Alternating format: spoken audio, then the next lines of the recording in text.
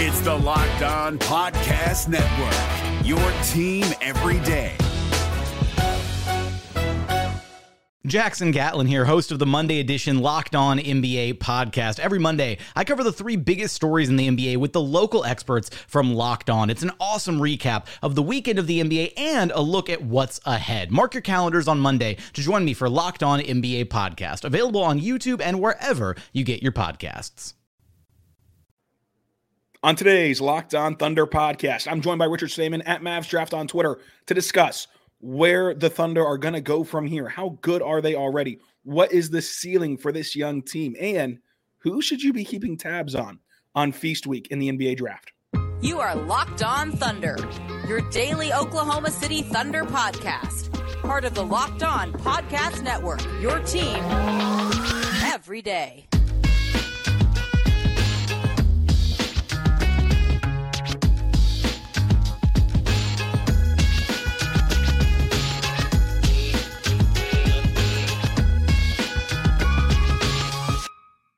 Let's get it going on the Locked On Thunder podcast on the Locked On Podcast Network, your team every day. I am your host, media member, editor-in-chief over at thunderousintentions.com, Rylan Stiles. Follow me on Twitter at Rylan_Stiles. Follow the show on Twitter at LOThunderPod. Thank you so much for making us your first listen every single morning, every single day. We're here for you talking Thunder basketball. Today, we're joined by Richard Stamen at Mavs Draft on Twitter to discuss the Oklahoma City Thunder. How good can they be? What's the ceiling for this young team? And we got to talk draft with at Mavs Draft. Today's show is brought to you by FanDuel. Check them out today because you can make every moment more at FanDuel and get $150 in bonus bets for winning a $5 moneyline bet by going to FanDuel.com/lockedon.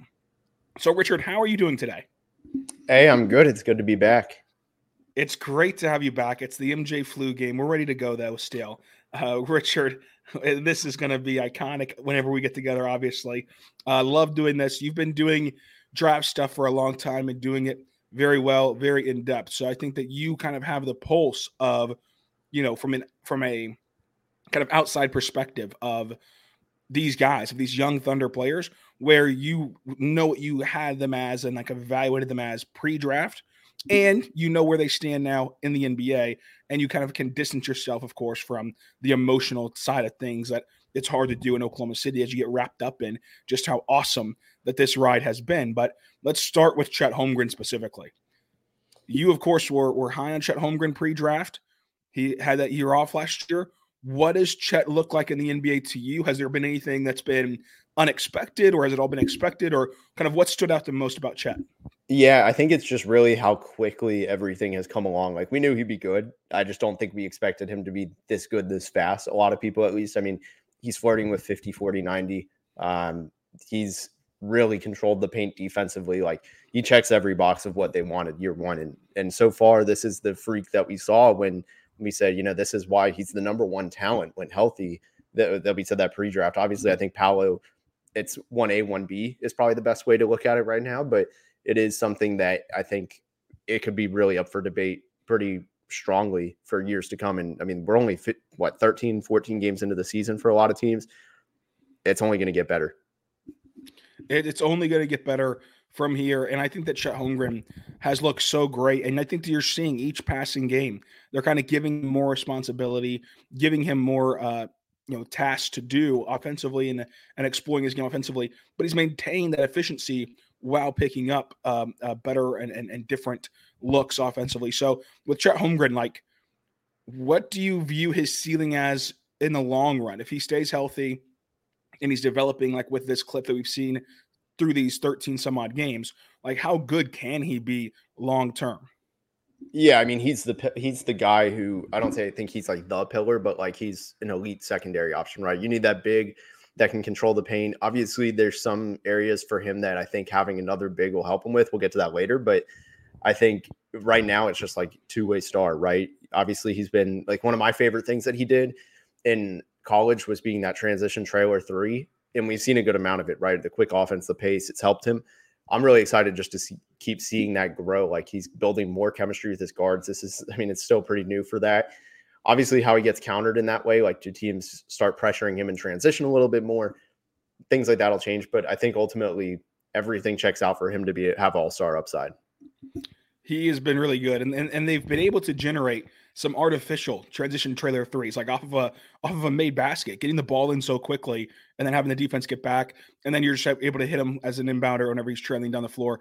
It's been so great to see him kind of fit with this Thunder team. In each passing game, he's gotten better, and you saw what he did against Golden State on Saturday, where he hits that turnaround, just wild shot to send it into overtime. I think that Chet Holmgren is going to be an all-star level player, and he can, of course, reach higher than that if he's able to develop the way that we think that he can. Of course, thought that he could pre-draft, and I think it's interesting. I think it's too early to discuss Paolo versus Chet in terms of like number one, because I feel like both teams like their guy, and like both teams genuinely feel like they got the perfect guy for their scenario. You're a Magic guy, you know that better than I do. What do you think is the vibe around seeing Chet do this with what Paolo did last year? Yeah, I don't think Orlando regrets it. It's like both teams are happy, right? I think the Magic always wanted Paolo, and while the Magic do need a big, I think Paolo is just kind of the biggest thing they missed is that alpha, right? That first option, and now they have two guys with Franz and Paolo, and not to make this about the Magic, but I just don't think that they regret anything having two really unique forwards. It creates more versatility for them. Obviously, I think they still would have loved to have a way, obviously, to have both if it was possible, but I think both teams are happy. And speaking of both teams being happy, it's a perfect segue into Cason Wallace, who was traded from your Mavericks to the Thunder. I think that this is a trade where both teams walk away extremely happy with what they've got to this point, from Derek Lively for Dallas, for Cason Wallace from Oklahoma City. Whenever you were evaluating Cason Wallace and then you see him as a rookie, his first 13 games look this good, is that surprising at all? Did you know he could do this? Like, what was your thoughts pre-draft, and have they changed at all in this short amount of time? Yeah, I loved Cason. He's from DFW, so I'm a big fan. Like, he's nearby high school from where I live, so I've gotten to see him. I think with him, the shooting has been outstanding, and on top of that, he's been very careful with the ball. We always see Kentucky guards get hidden. One thing I thought would happen that hasn't happened as much this year is the pick and roll ability. Right, he had no stretch big at Kentucky. His furthest, like, he didn't even really have shooters. So the whole system is vastly different. I thought that was something that would hide him at Kentucky versus in the NBA. I'm shocked if my math was correct, he's only had 3 or 4 pick and roll assists this year, the entire season. So that's nuts to me. And I think that's still an area where he can grow, but he's been so careful with the ball, smart. He's shooting off the dribble. It's a little bit low sample size, but the spot up shooting has been fantastic. Like, the jump shooting has just been all there. And I think one thing that I remember seeing was at the combine, like, he still uses his thumb a little bit on the left, on the guide hand. Like, the thumb goes inwards and it flicks a little bit. So, like, that's still something he can improve, and he's already shooting this well.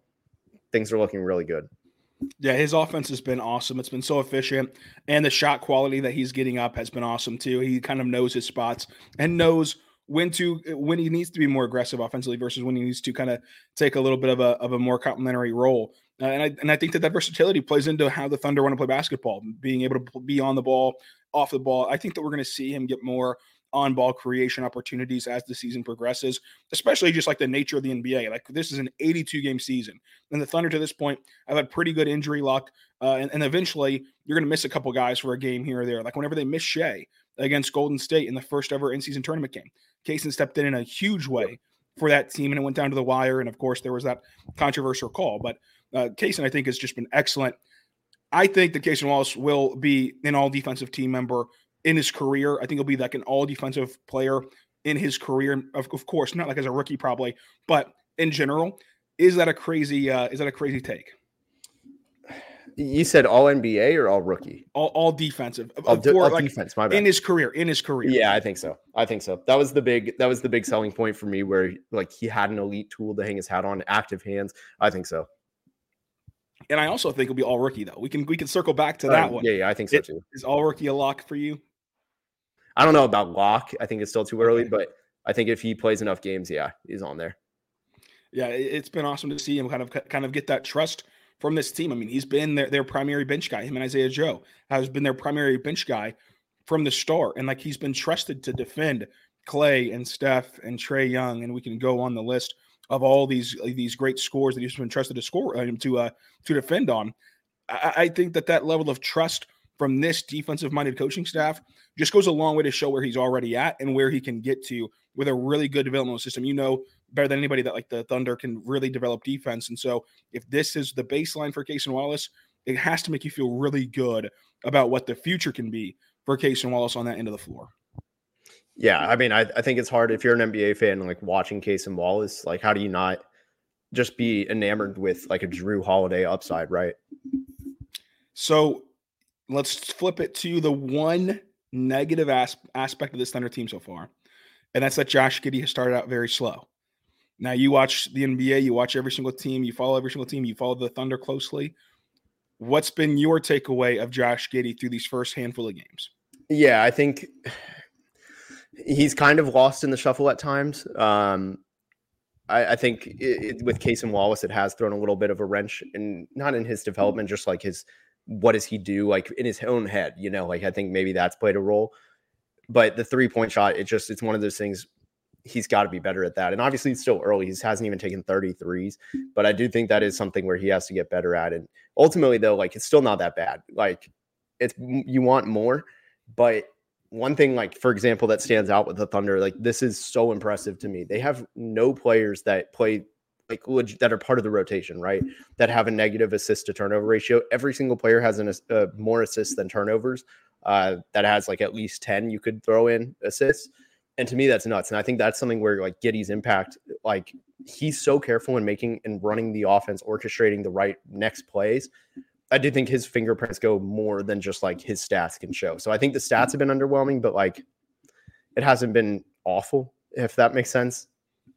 No, yeah, you're spot on. So I like to again get kind of the neutral look at this team, of course, and we're going to do that looking at the full body of work. How good can this Thunder team be this young? Does the age truly matter as much as we think it does? We'll talk about that coming up. But first, let's see right now. Pretty good friends over at FanDuel. Richard, I love going to FanDuel right now, FanDuel.com/lockedon, because everything's in action. And when you do, you get $150 in bonus bets for winning a $5 moneyline bet when you go to FanDuel.com/lockedon. And right now, you can make that moneyline bet. And a moneyline bet is just who you think will win. So you don't have to worry about anything else, just like pick the winner. And right now, you have college basketball, you have the NBA, you have the NFL, you have college football heating up, of course. We're in the last week of their regular season, bowl season, title season, all that good stuff. So there's a lot to look forward to. There's a lot to dive into. You can go, and if you're only an NBA fan, guess what? You can bet on the NBA. Tonight, the Celtics play the Hornets. I know it's the second night of back-to-back, but the Hornets are awful. Maybe that moneyline bet that you want to take a chance on is the Celtics and go there with Boston. So check it out today, FanDuel.com/lockedon.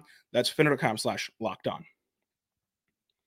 The NBA playoffs are right around the corner, and Locked On NBA is here daily to keep you caught up with all the late season drama.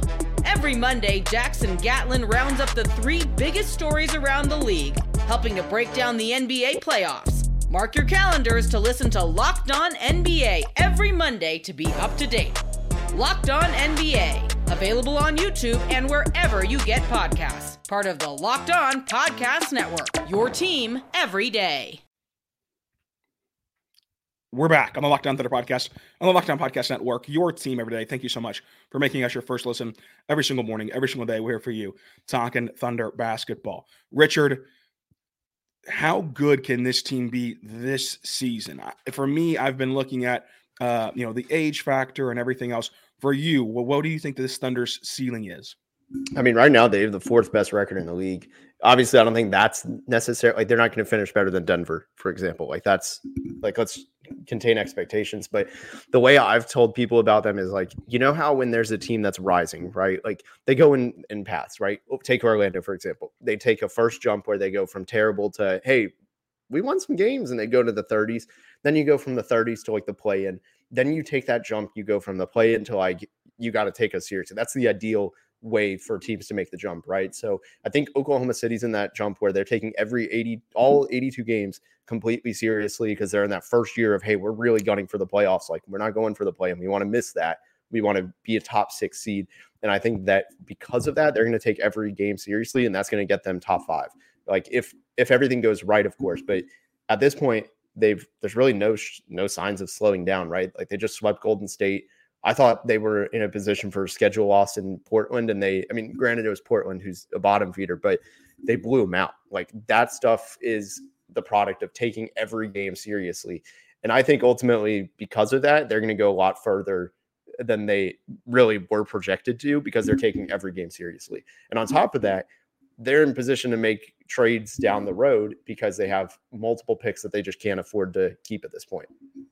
Yeah, I think that with this Thunder team, they're going to be able to have such success because they're going to take every game seriously, which is a big reason why preseason why I had them top 6 in the West, just because I can't count on a lot of other teams to take this seriously and to try to win every single game. And so when you look at the Thunder team, I think that they're good enough, like you said, to be top 6. And I think that they can be good enough to be maybe possibly a home court advantage team if all breaks right. And of course, this is like barring anything dramatic injury wise. But if they have relative health, then they're going to be able to do this. And so for me, when you get to the playoffs, though, I've always been hesitant of what this team could do postseason wise. I think that even if they're just the Kings of last year, where you fall to an underrated team like Golden State, in the sense of the Golden State last year was better than a 6 seed, but their season was just derailed for parts of the year, and their record did not reflect how good that they were. Of course, they have Hall of Famers and that dynastic approach that they have.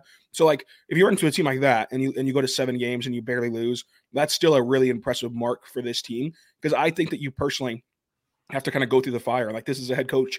This is a coaching staff that has not been there in the postseason and in series like this. And you're changing your mindset of internal development, internal focus to external scouting.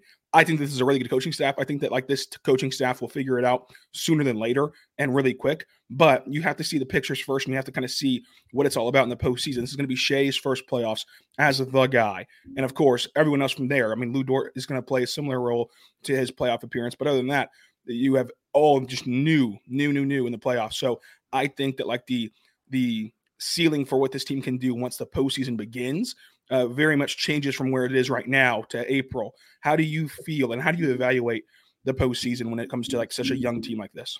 Yeah, I think the Sacramento comp is pretty fair. The difference is though, is that interior defense, it's so different. I think that's going to favor Oklahoma City a lot.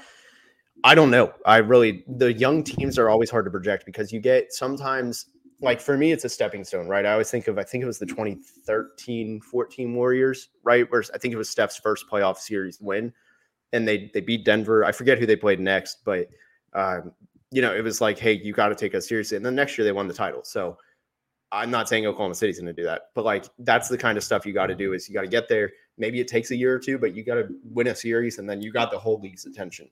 And after that, I really think it's still a young core, right? Most of the players are on their first or second contract, if not every player actually is on their first or second true contract. And to me, that says a lot about just how far ahead of the timeline they are. Ultimately, this year, probably not going to win the title just because of how difficult that is to go from play into championship. But it's not at all unrealistic to say, hey, this team, and really, actually, I'll stop myself there. The West is so wide open at the moment. Obviously, trade deadline will shape it. Anybody can make the Western Conference Finals right now. I think that's every team's ceiling right now, realistically, outside of Denver.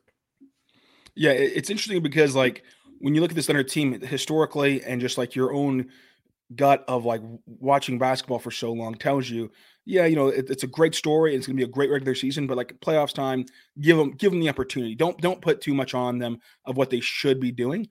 But you get to the playoffs though, and it's hard to find a matchup where, presumably that nothing crazy happens in the standings, but and Denver doesn't sneak in as a Miami Heat type lower seed, but assuming that the standings kind of go similar to the way that they should, what matchup will the Thunder not have the best player in the series? And then probably the second and third best player whenever you go tier for tier against that team. So it's interesting because I think that the personnel is there, but me personally, I think I too much weigh in on how much experience does matter. Yeah, I'm the same boat. Let's go down here. Let's go down the playoffs, right? We'll do the top 10 currently. So Minnesota, I think they have the best player. I think Shea's better than Edwards. Sacramento, they have the best player. Right. Dallas, I'd say Luka's better. Obviously, I might have a bias, but I think it's but that's another example of Luka is better and Kyrie is better. I think than that second. Shea's equal with Kyrie for me. No. Luka is better than Shea. Shea's better than Kyrie, but Kyrie is better than the second option in OKC. That's what you're saying. Now, third, fourth, fifth, sixth option, I think that the Thunder might have it there. Where it's interesting to see how close are Luka and Shea, how close are Kyrie and Chet. I know it's not apples to apples because it's a positional thing, but still, how close is the production you get from those two guys, and then trickle it down. And then who has the coaching edge between Kidd and Mark? Kidd's gotten the Mavericks to the Western Conference Finals, but I think Mark's a better coach, frankly. But Kidd's already done it though. He's already been in playoff settings. He's already been to the Western Conference Finals. So that would be a very, very interesting and fun series. And we'd be at every single game running up and down the highway. So it'd be a lot of fun. Yeah, I mean, and then you got Denver, Phoenix, Golden State. I think there's a chance that Oklahoma City doesn't have the best player in, but I mean, the other teams, New Orleans, I think Zion's incredible. So I think it's pretty close, but I'd probably still give it to Shea. Outside of those, like, what is that? 5 teams, I think: Dallas, Denver, Phoenix, 4 teams. Yeah. Like and very close. Even the Clippers, I would say. Yeah, I mean, Clippers. Yeah, Clippers. I would give it to Shea just because of the dependability factor. But yeah, if you want to give it to Kawhi, who's a champion, and you want to give it to Paul George, okay, that's fine. But like Kawhi mainly. But still, even whenever you rattle off those teams, the Thunder, I think, have the better complementary pieces than them. Can I ask a question though? How do you want to face Phoenix in the playoffs? Like, just because of like the upside of like you beat Kevin Durant in the playoffs, or is that something where you're like, there's no chance they could beat him? Like, what's the outlook on that? Like, is that a goal? Like, actually? So like the Thunder have not won a playoff series, period, since Kevin Durant left. So like that would be a wild storybook to kind of do it full circle. And like your first playoff win since Kevin Durant left was against Phoenix, who, of course, went all in to try to win a championship this year, and you kind of ended that. That'd be really cool. I think that the series in general would be interesting because you have Cason and Lou Dort and Shea, who's a really good defender, to match up with the Phoenix scores. And then if you can kind of limit them the best you can. Now, limiting Kevin Durant is like 35 points, and limiting Beal and Booker and them is still a lot of points. But if you can limit them the best you can your complementary weapons offensively outperform their weapons offensively? I think that you also have a very distinct Chet mismatch there with like who on Phoenix can guard Chet on the perimeter at the big position. And so it's going to be interesting to see like how the Thunder could fill it up offensively against Phoenix specifically. But yeah, that would be a great storyline. That would be like peak NBA. The NBA would love to have that storyline because the crowd in Oklahoma City is getting better and better each passing game. And then you're kind of a rival back to your first playoff appearance in the sense of like playoff series, because they made the play-in last year. And they didn't get a home game last year in the play-in. So like your first like postseason game in Oklahoma City since the Russ Paul George trade would be against Kevin Durant. Like that place would be going bonkers for this young team who fans are already like all in on this young core, and they've compared it to the past core, and some fans like this core more. And so like it would just be crazy. But yeah, that would be a great storyline to be able to top Kevin Durant in that scenario. Now, what would you say for Oklahoma City? Like, what would be the team? Is there a team that realistically could make the playoffs that you would say, independent of your age, you have to beat this team in a playoff series? Man. Because to me, the answer is no. That could realistically make it. There's no team that's like, you have to beat that team. I don't care how old you are. Yeah. I don't care about your inexperience. To me, you're going to be matched up with teams that, like, if you did lose, as long as you went down in like 6 or 7 games, like fought hard, of course, as long as you did that, that's a pretty successful season still, even if it's a first round exit. Yeah, I think I'm with you. The only one that was coming to mind was like, I think it'd be, I just don't think it's too early to have must wins. Like in theory, there's like one team, which I think I'd want to see them beat Minnesota. Like really separate yourself. That's it. Yeah, and like, of course, these teams are going to change. Look what happened to the Clippers last year. Like the Clippers had Paul George go down like 2 games before the playoffs. And so like then that became if you were going to match up with the Clippers and they had no Kawhi, no Paul George, then that becomes you're right. That becomes a must-win game, right? Or a must-win series. But so like as of this moment with everyone healthy, I don't think that there's necessarily one. I would be very interested though to see how they match up with the Pelicans in a series and trying to make the adjustments game to game. Just for like a fun basketball matchup, because of course you beat them in the play-in last year, but they didn't have Zion, and so Zion, of course, has a brand new element to this. But ultimately, I think that a good season would be getting to the first round and getting there like without the play-in, preferably, and going 6 or 7 games at least. And a great season would be winning a playoff series. Is that a fair, like a kind of step for OKC this year? Yeah, I think so.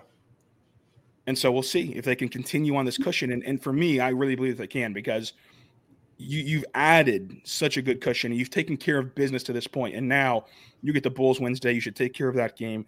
Then your schedule toughens up a lot. But you've built up the currency of going on the road, taking care of all 3 games just now, and, of course, the previous games that you won as well. But coming up, we're going to talk about Feast Week in the NBA Draft, because the Thunder are still heavily involved in the NBA Draft, as they will be from now, well, really until the end of the universe. But first, what's here right now? But our good friends over at Prize Picks, folks. Prize Picks is there for you right now. You can go there and make a entry.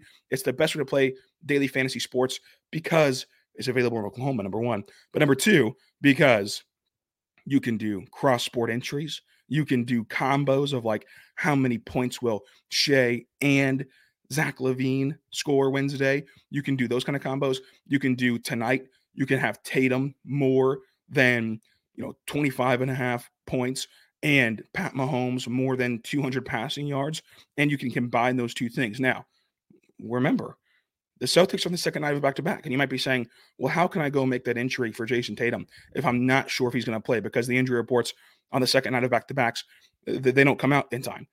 Guess what? Prize Picks has a reboot policy. So if he doesn't play, then it's no harm, no foul, and you're perfectly fine. So you can do that for basketball season, for college football, NFL, college basketball, NBA. It's all there for you at Prize Picks. Check it out today at prizepicks.com, and make sure that you use the code LOCKEDONNBA, or simply go to prizepicks.com/LOCKEDONNBA for an instant deposit match up to $100. The NBA playoffs are right around the corner, and Locked On NBA is here daily to keep you caught up with all the late season drama.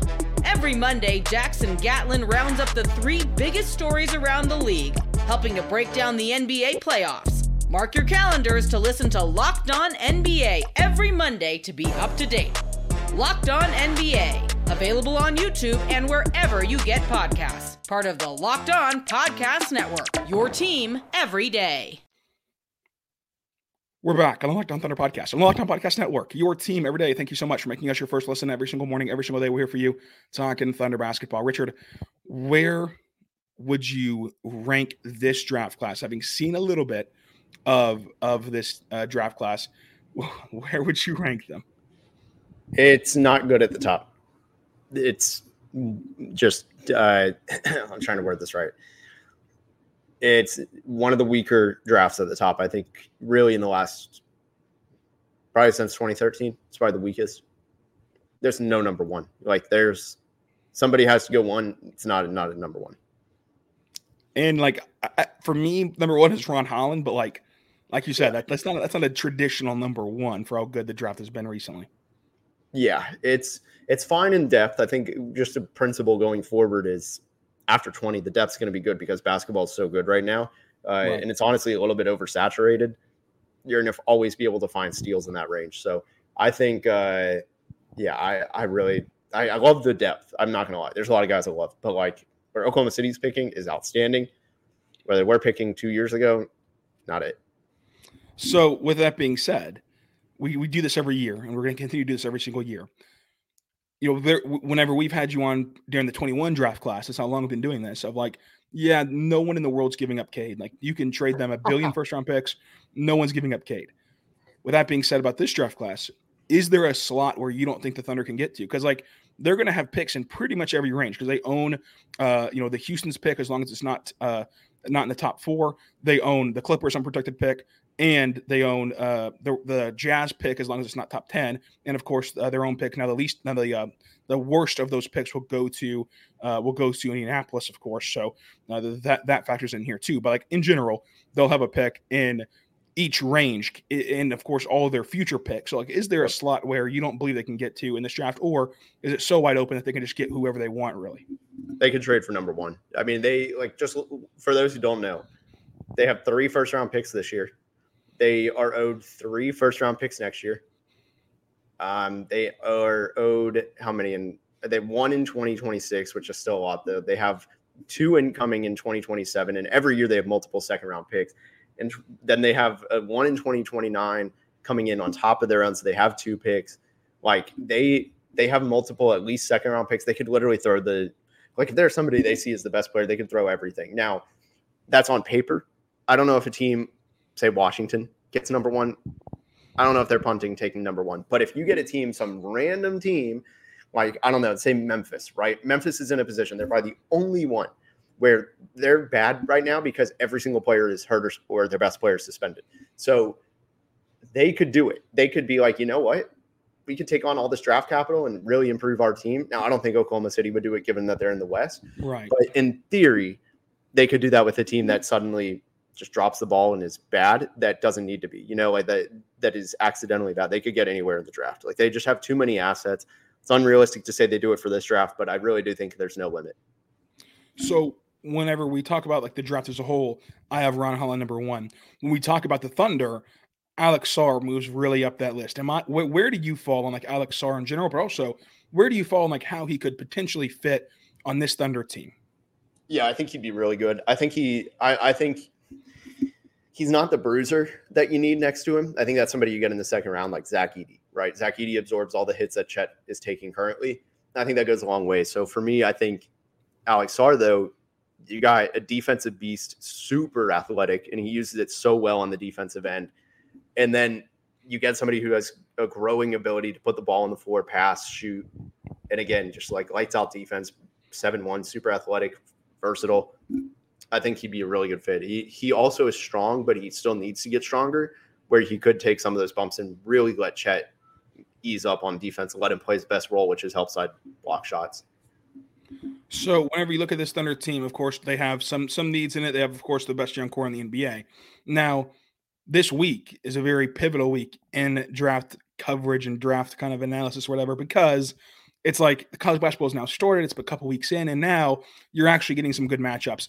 Everybody's off of work, off of school, whatever, locked into feast week. And so you have all these tournaments and you have all these potential matchups. Like the Maui tournament is going to present like a billion great matchups. What should people pay attention to this week on feast week that could really influence or impact the NBA draft? Yeah, I mean, I don't think there's any one matchup that has gotten me like, oh, I really got to see this. I think for me, there's a lot of different games where it's the talent level is strong. And every single year we see somebody go off. Anthony Black had a crazy game last year.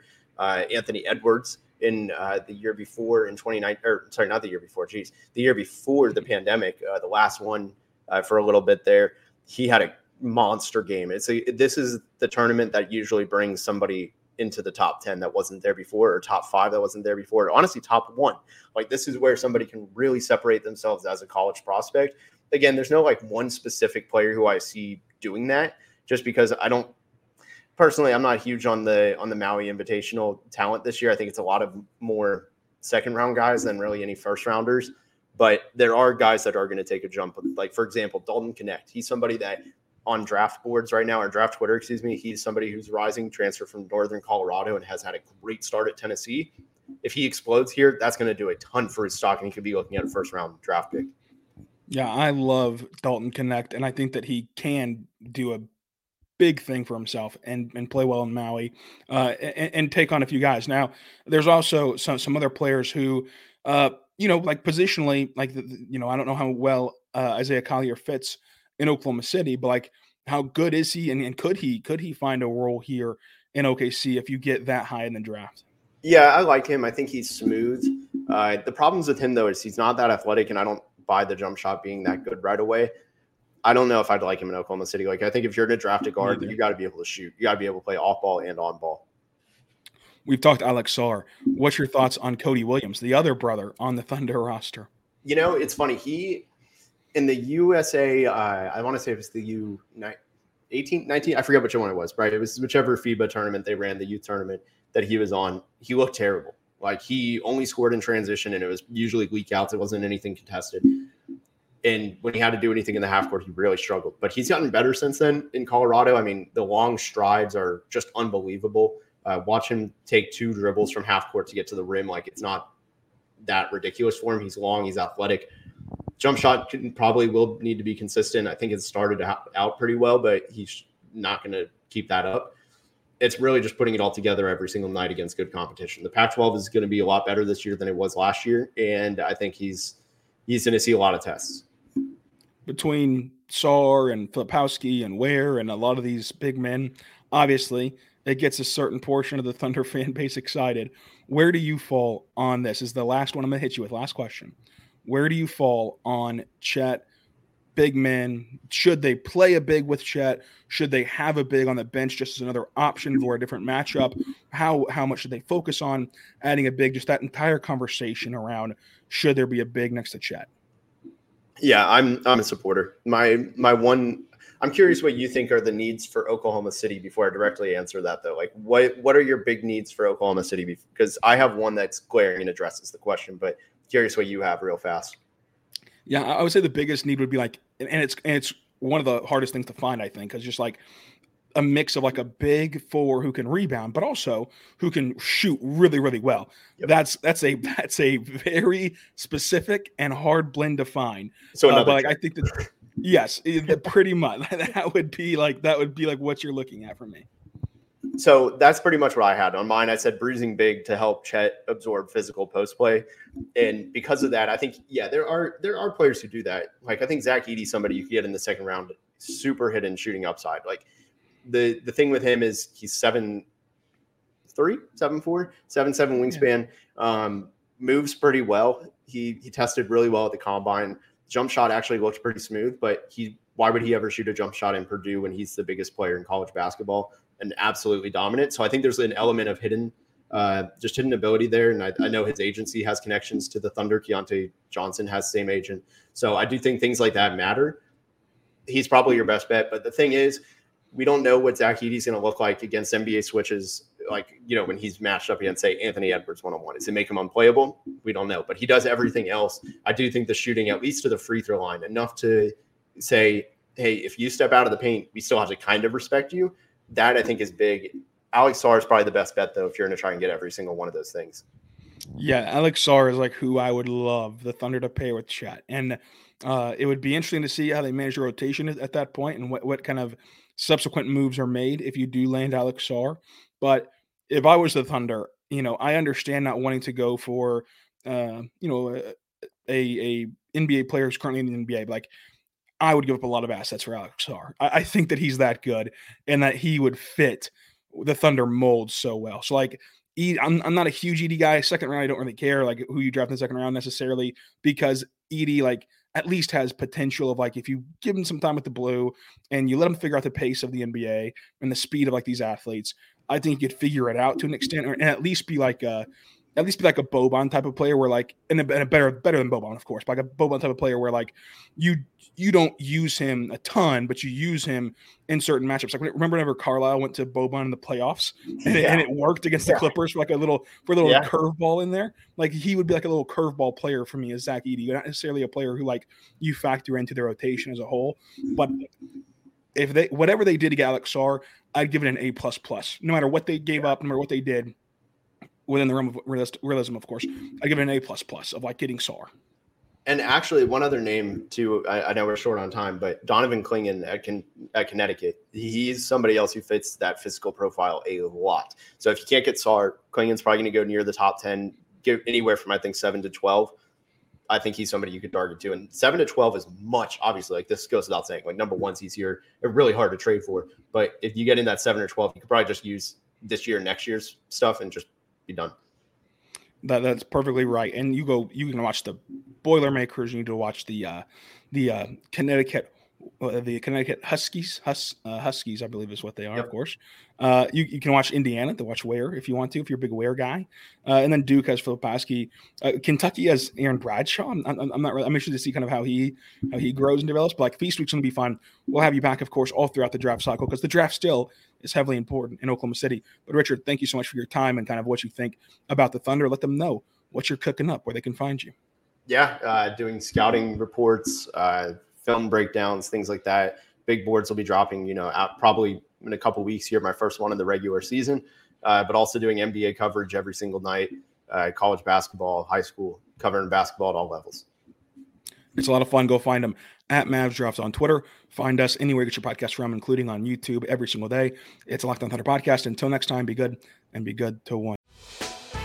Hey, Prime members, you can listen to this Locked On podcast ad-free on Amazon Music. Download the Amazon Music app today.